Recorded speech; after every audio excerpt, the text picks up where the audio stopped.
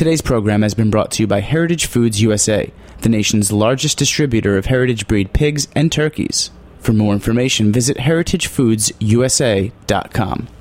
You're listening to Heritage Radio Network, broadcasting live from Bushwick, Brooklyn. If you like this program, visit heritageradionetwork.org for thousands more.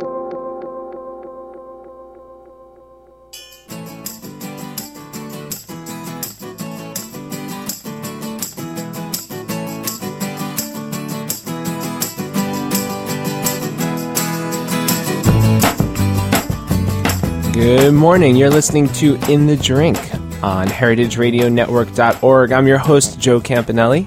The beverage director of a couple of restaurants downtown in New York City, Del Anima, L'Artusi, La Piccio, and Amphora Wine Bar. And I'm here today with my good friend, Jeff Taylor, one of the nicest guys in the industry. He rolls his eyes saying, like, you jerk, you're not... No, he really is one of the nicest guys in the industry and works at one of the absolute... And no, you can just go directly into my PayPal account, no cash. And he is the head sommelier at one of the greatest restaurants, not only in New York City, not only in the country of the United States, but in the world. A top 5 Pellegrino restaurant, 4 New York Times stars, 3 Michelin stars, multiple James Beard Awards. Jeff, welcome. Should I be here? That's quite a lead-in. Thank you. Yes, in our humble little shipping container in Bushwick, we have charm. I like it. But Jeff, you've been at 11 Madison since 2007. During those years, the restaurant's gone through many changes, a lot of evolution. I remember going in probably the first time I went was around when you started, when it was simply a very, very, very good restaurant. And now it has become not only a great restaurant, but one of the greatest. Tell us a little bit about what it's been like throughout those changes over the years. Sure. So yes, I started in fall of 2007, and I had a meal there, I guess, earlier that year, in like March or April of that year, and they had just received 3 stars from Frank Bruni, and I had heard a lot about Daniel Humm and whatnot, and I really wanted to go try the food, so I had this amazing lunch, and it turned out that a guy named Sam Lipp, who is now the general manager at Union Square Cafe, was the bar manager there, and he and I had taken a sommelier class together a couple of years before, and basically he said, hey, we're looking for people like you. You want to come in? And I said, well, I have a summer commitment, but in the fall I'll look you up. And sure enough, right after Labor Day I started. And Will Guidera, who was then the general manager, this was owned by Danny Meyer for a number of years when we first started, gave me this interview and said, this restaurant is going to go through a lot of changes, and if you can keep up with the changes, you'll be very successful here. And so that's essentially what happened. The first accolade we got, Bruni came in I guess, December of 2008, and in his year-end review, or year-end kind of summary, said 11 Madison Park's a restaurant to watch. And so for the next 9 months, we waited for Bruni to come back again. You knew he was watching. We knew he was watching. You knew Big Bruni was watching. We knew Bruni was watching. It was Bruni Watch. Every night after service, John Reagan, who was then the wine director, myself and a bunch of the the other captains and somms and managers would get together and kind of game plan for the next Bruni visit. And now what would you do? Would you like stare at pictures of him? Would you program it into your phone? We all knew what he looked like, and I mean any restaurateur that tells you they don't know what the New York Times food critic looks like is lying. We all have pictures and all that. But we were, we wanted to make sure that we didn't give him the same menu, that he tried different wines, stuff like that. So, sure enough, in August of 2009, one of his last reviews before he stepped down from the critic post was for us, and it was a great 4-star review. So, and that worked out really well. That worked out really well. I mean, to be honest, the restaurant was really going through some lean times, and I remember I was a captain at the time, and that Tuesday night, the night the review came out, there was like maybe 50 covers on the books. There was 3 captains. The next night, it immediately went up to like 150, and it's been booked solid since, so it's a good thing. Now you have to plan to get a reservation, where before you could probably walk in. Yeah, I mean, we can still seat people at the bar on a walk-in basis. They have an a la carte menu there, and but yeah, it's we book 4 days. We book 4 weeks to the day. Yeah, and the great thing about going to the bar, I've been to the bar many times, is you still have access to that whole incredible wine list. Yeah, that's the wine list is fun to play with, that's for sure. It's really been a labor of love between John Reagan, who was, as I said, then the wine director, and now Dustin Wilson. So it's a growing list. It's a list that changes all the time. It's got some, great under $100 bottles of wine, and then has some of the great bottles of all time. So that's great. So I do definitely want to hear more about some of these changes at Levin Madison, but let's back it up a little bit and talk about you. Let's talk about how did you get into this industry? How did you make that decision that this was the life for you? Sure.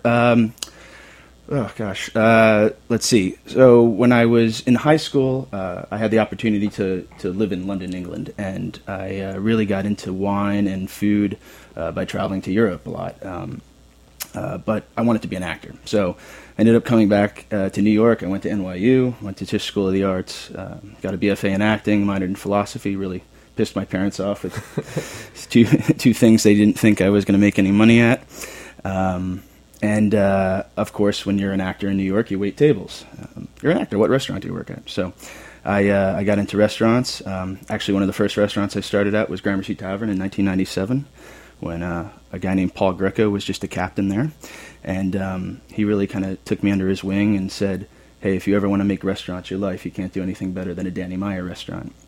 It's true. I think that a place like Gramercy Tavern is like Harvard MBA school for the restaurant industry. And you learn it all there. And with the amount of alumni that have come out of there, it's like an incubator for great restaurants. It's definitely cool. So I didn't stay at Gramercy long because I was an actor and ended up getting cast in a show and just wouldn't work out schedule-wise, and so I Wait, what show? Is this like a big Broadway? No. There's off Broadway, I'm sure, but no, I did all right. Was that Naked Boys Dancing show? No, that was at least none that I know of. I don't think I missed the cut there, but.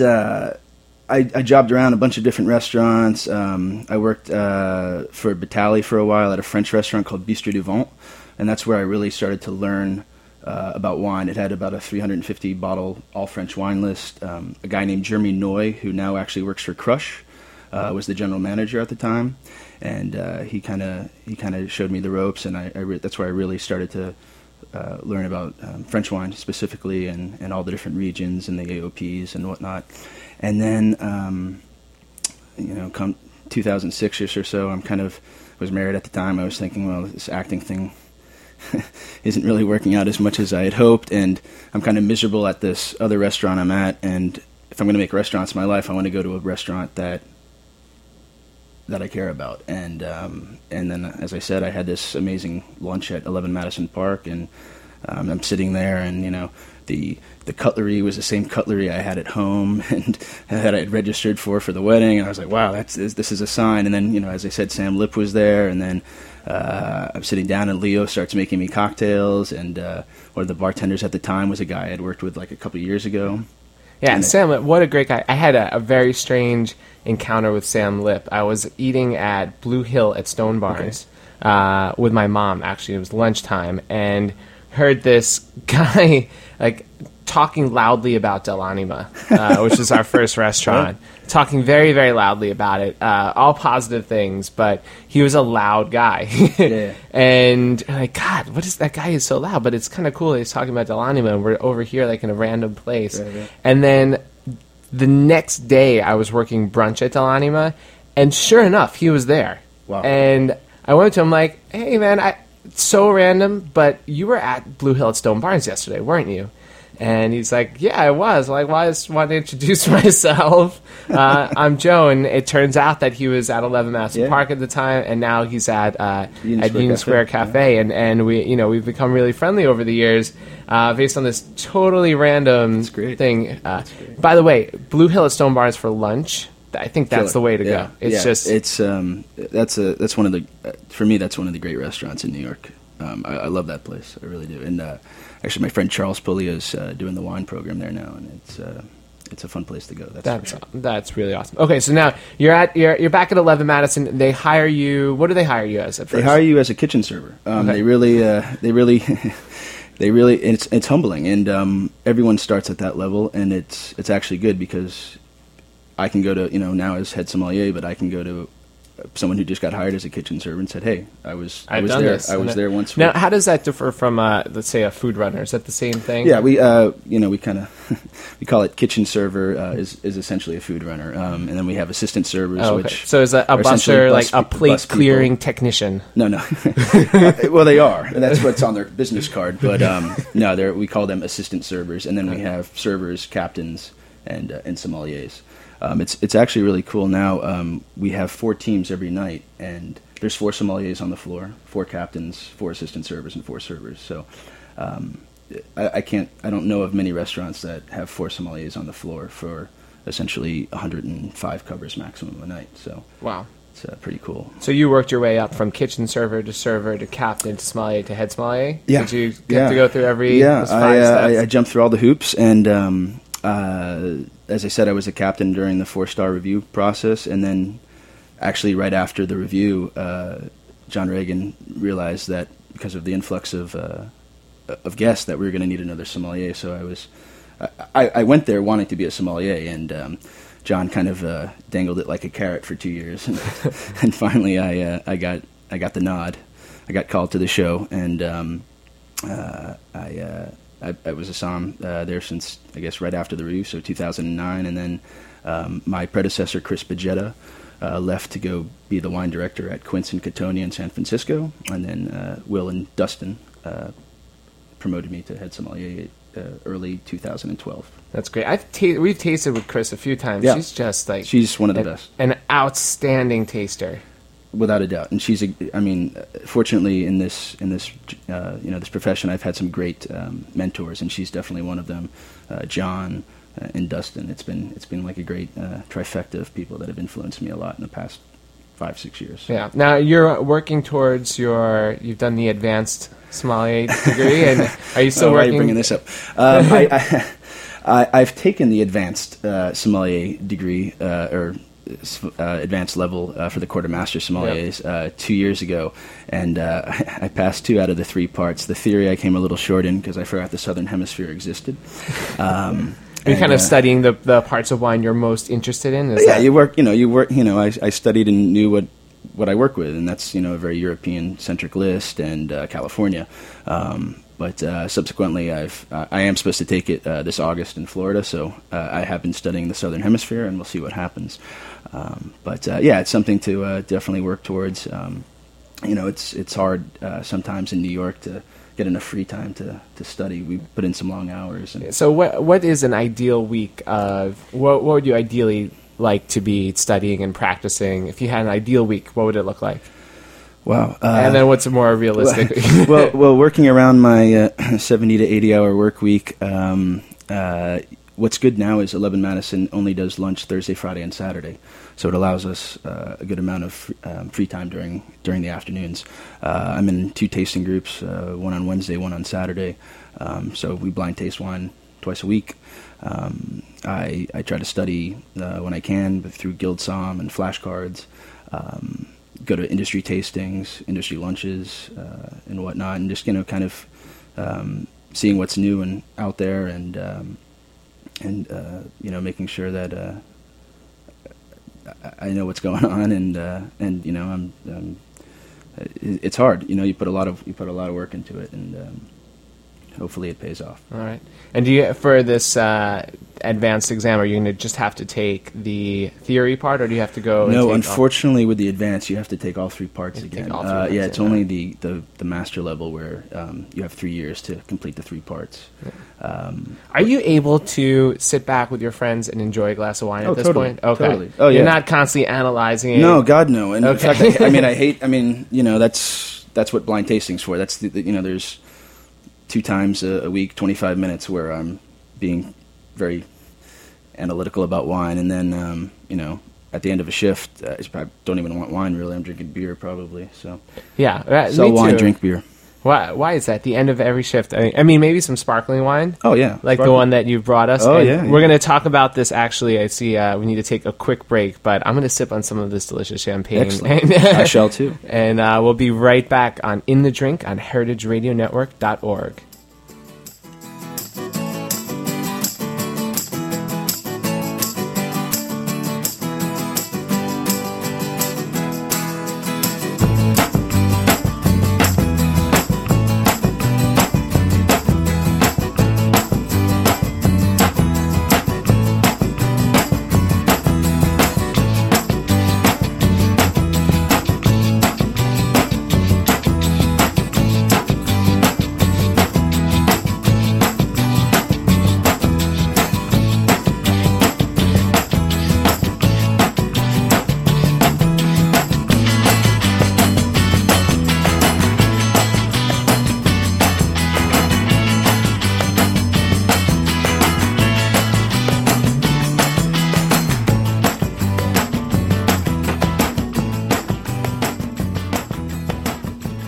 And we're back on In the Drink on heritageradionetwork.org. I'm here with Jeff Taylor. And Jeff, you've been telling us all about your time at 11 Madison, but I want to talk about this delicious champagne that you brought for us. Definitely. It is absolutely killer. Best way to start a Wednesday morning. 9:15. Yeah. So this is Georges Laval. It's Brut Nature. It's a very small grower producer. Definitely one you might not have heard of, but a champagne that definitely deserves to be enjoyed and drunk by many. It's all Premier Cru fruit from Cumières, which is in the Val de la Marne. Small grower producer, as I said, about 2 hectares total. He's been organic since 1971. Everything is, it's vinified in barrique and no dosage here, and just delicious champagne. I mean, I absolutely love this. I've never had this wine before. Awesome. I absolutely adore this. How would you go about if someone came in asking for one of the bigger name champagnes that was on the list? And this is clearly something that you're very passionate about. Sure. You know this guy's story back and forth. Yeah. It's a unique wine, being barrel fermented and having no dosage. What kind of guest would you serve this to? A guest that probably wanted maybe something like Krug or something like that. This is a fraction of Krug's price. What's also cool is, even though it doesn't have a vintage on it, he usually makes single vintage cuvées. I think this is actually 2008. There's a code on the back that looks like L and then 2008 and whatnot. The good thing about 11 Madison is we have these great list of grower producers, and these are champagnes that Soms love, and that because they're great value. I mean, if you see grower producers on champagne list. There's also a bottling that they do called Special Club, which is basically each grower best wine, if you will, and it has to be tasted blind by them and a panel of like 20 people. And those are usually under $200, and they represent the best that the grower makes. And to be honest, a lot of times they're better than any of the big houses.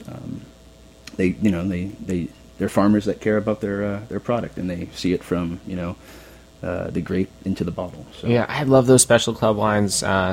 Especially, we always have Gaston Chiquet and Giminet, and there are a lot of really, really good ones. And really great values. Exactly. I agree. Exactly. They're truly, truly incredible wines. So how does the selection process work at 11 Madison? Like, how do you and Dustin, what's your relationship like? And how does that happen? Dustin has been at it for a while. He was at the Little Nell out in Aspen, and then he was at RN74 in San Francisco. And he definitely has what his favorites are. He's a huge Northern Rhone fan. I think we pretty much buy everything that Kermit Lynch imports. And then I've been fortunate enough to go to Australia and Greece in the past year, and he really let me take the reins on Australia. Oh, you went to? Did you go to Greece with George and Sophia? Yeah, I just went. Yeah, I just came back like a week ago.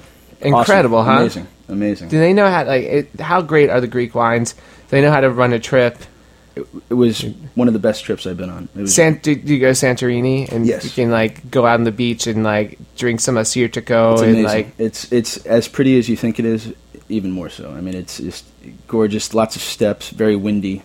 But yeah, we were out with Paris Segalis in one of his vineyards, and he's pulling up the Stefani trained vines of Assyrtiko, and you see this beautiful volcanic soil of red and white and black volcanic rocks, and really just an amazing trip. And to go from Athens to Santorini, up to the Peloponnese and up to the north to Mount Olympus was just an awesome trip. And, wow, I never made it up north. What was it like in the northern area of Greece? Oh, it's amazing. We went out the last day we were there. We were on a bus, and basically we pulled over to a gas station, and the winemaker and his team.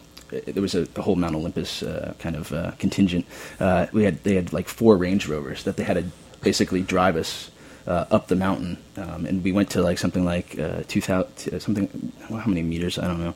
I can't. It was high up, and it was really really high up. Highopolis. Yeah, and it was just amazing to see the different kind of topography of how those vineyards were, and those were more traditionally vine trained and whatnot, but then to compare it to Santorini, which is very volcanic and flat, and this was more limestone and clay, and really just really interesting and beautiful country, great people, and some amazing wines coming out of there. Of course, Assyrtiko gets a lot of credit, but there's I think other white varietals, Malagasy and Moscofiore and whatnot. Yeah, I like the Malagasy. Yeah. Well, Moscofiore can be very tasty, but just a simple chill it. Yeah, they're like summer wines. It's really like summer. It's like patio pounders. They're highly quaffable, and you just want to have a picnic and kick back with a couple of bottles of those. And you're really into the Australian wines now. Has this recent trip to Australia changed you? Are you now still a Northern Hemisphere guy with Southern Hemisphere sympathies and leanings? Yeah, I don't think you really can appreciate a country or its wines until you actually are able to visit. And before I went to Australia last year, I had a lot of preconceived ideas that everything was 17% alcohol, Barossa Shiraz, and the Chardonnays had oak chips in them and whatnot. And then I went to different parts, and actually the kind of the aha moment for me was in the Yarra Valley, and there I was tasting Chardonnay, Pinot Noir, and Syrah, all grown, cool climate, 12.5% alcohol. Some Syrahs, maybe 13%, and Syrah that was labeled Syrah that was not labeled Shiraz, and Syrah that tasted like it was from the Northern Rhone. It was Crozes Hermitage of Saint-Joseph, and those are wines that work really well with Daniel's cuisine. So I came back and I was like, Dustin, man, these Chards and Pinots, and there's this dude Gary Mills from this place called Jamshed that's making these awesome Syrahs. We need to get some. And to answer your question from earlier, he basically said, all right, you're the Southern Hemisphere guy. You put a list together of what you want to put on the list, and we'll see what we can buy. So I work with a guy named Gordon Little, who runs Little Peacock Imports, a small Aussie importing facility, and then there's Ronnie Sanders from Vine Street in Philadelphia brings in the Jamshed stuff. I waited for a year to get that stuff, and it's awesome. It's really, really good stuff. He's great. I was just down in Philadelphia with him at the Alex's Lemonade stand. We were at the same table. He brings in a Brunello that I really like, Le Ragnai. Oh, Ricardo. Yeah. Ricardo and him were just in the restaurant last Thursday for lunch. Yeah. I just tasted with Ricardo through everything. Amazing wines. Really beautiful wines. I love the Brunello. Then he does a single bottling called VV, which is like amazing. Really, really good. And then I had even his Rosso, I thought was really, really good. Really good. Really good. And so tell us what you're up to when you're not at the restaurants. Where are you eating most? Where are you drinking? Definitely. Well, besides your 4 establishments, no, you know, we appreciate that. Thank you. Plug. Where do I go? You know, I go to the places where I can not have to wear a suit and kick back in jeans and a t-shirt, and you know, recent places that I've been to that I love, Pearl and Ash.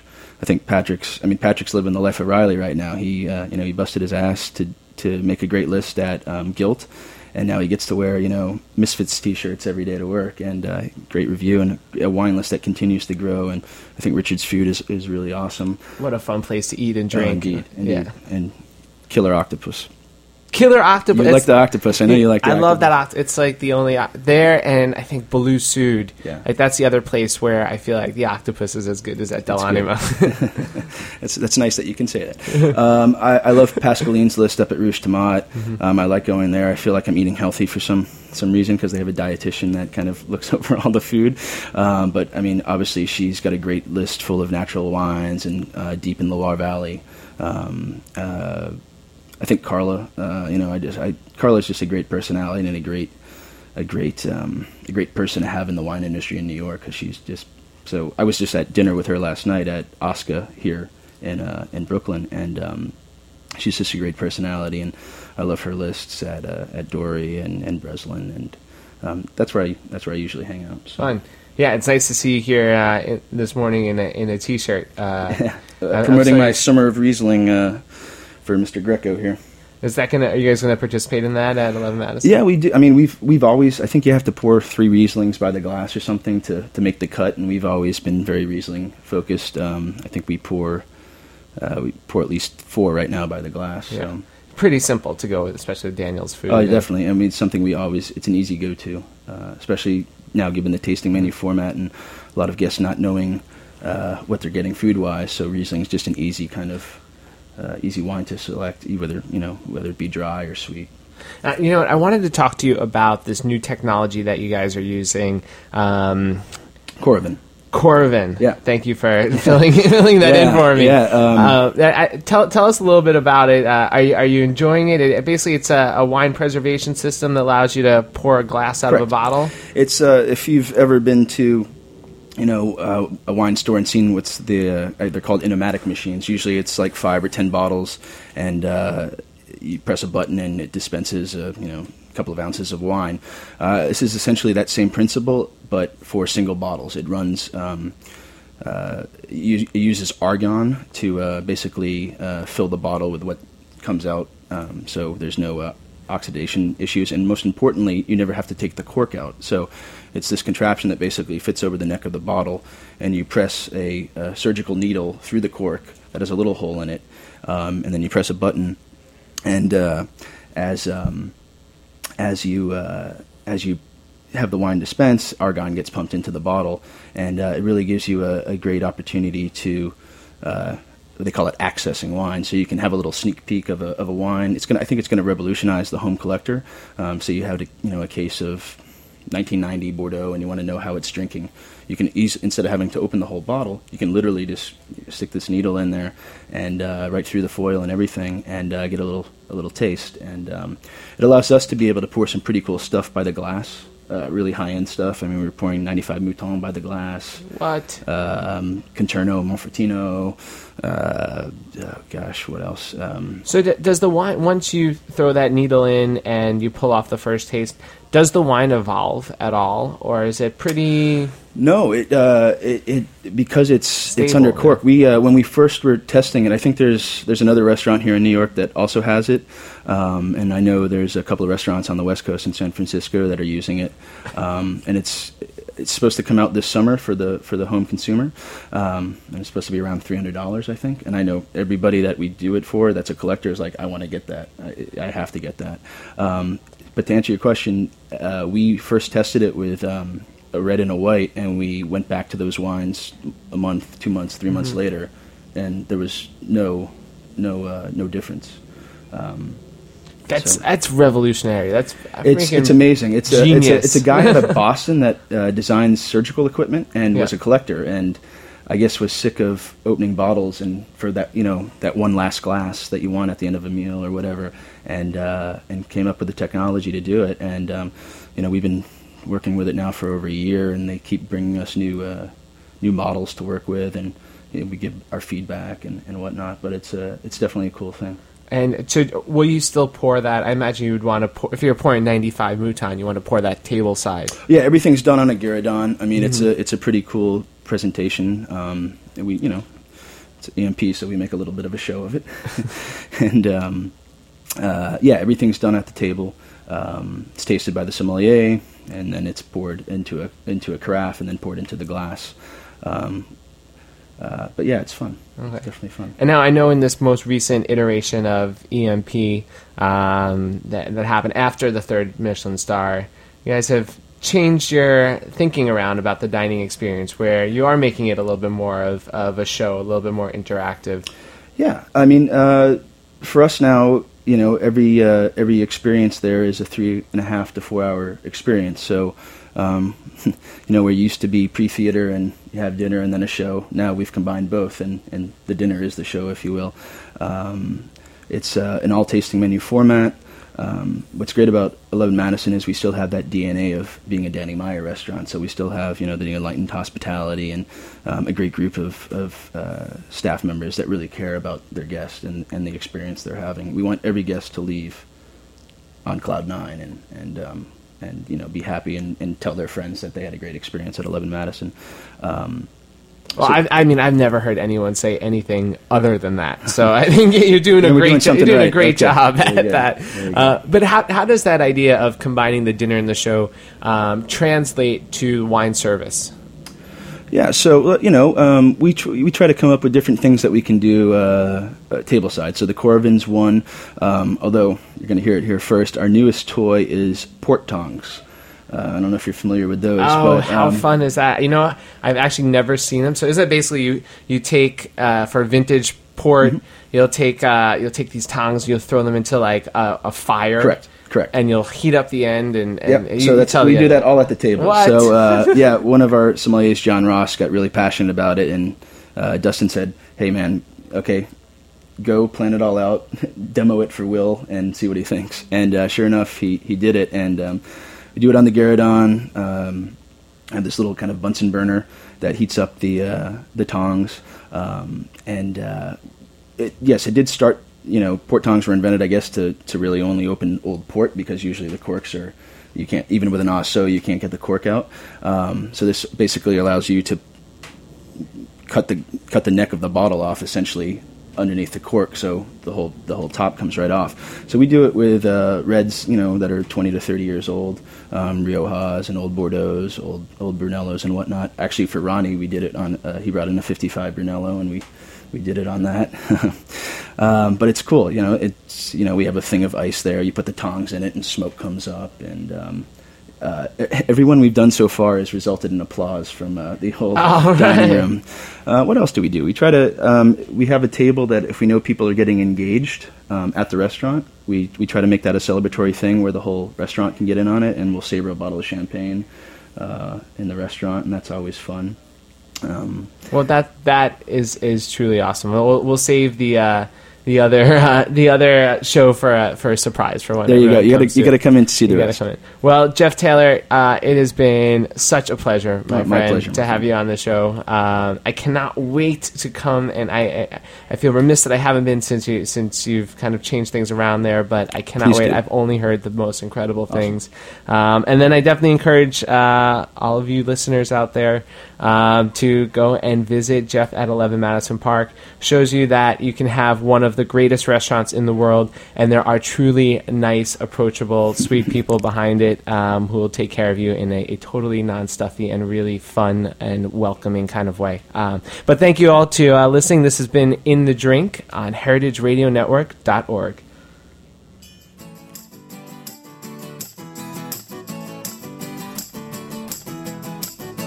Thanks for listening to this program on heritageradionetwork.org.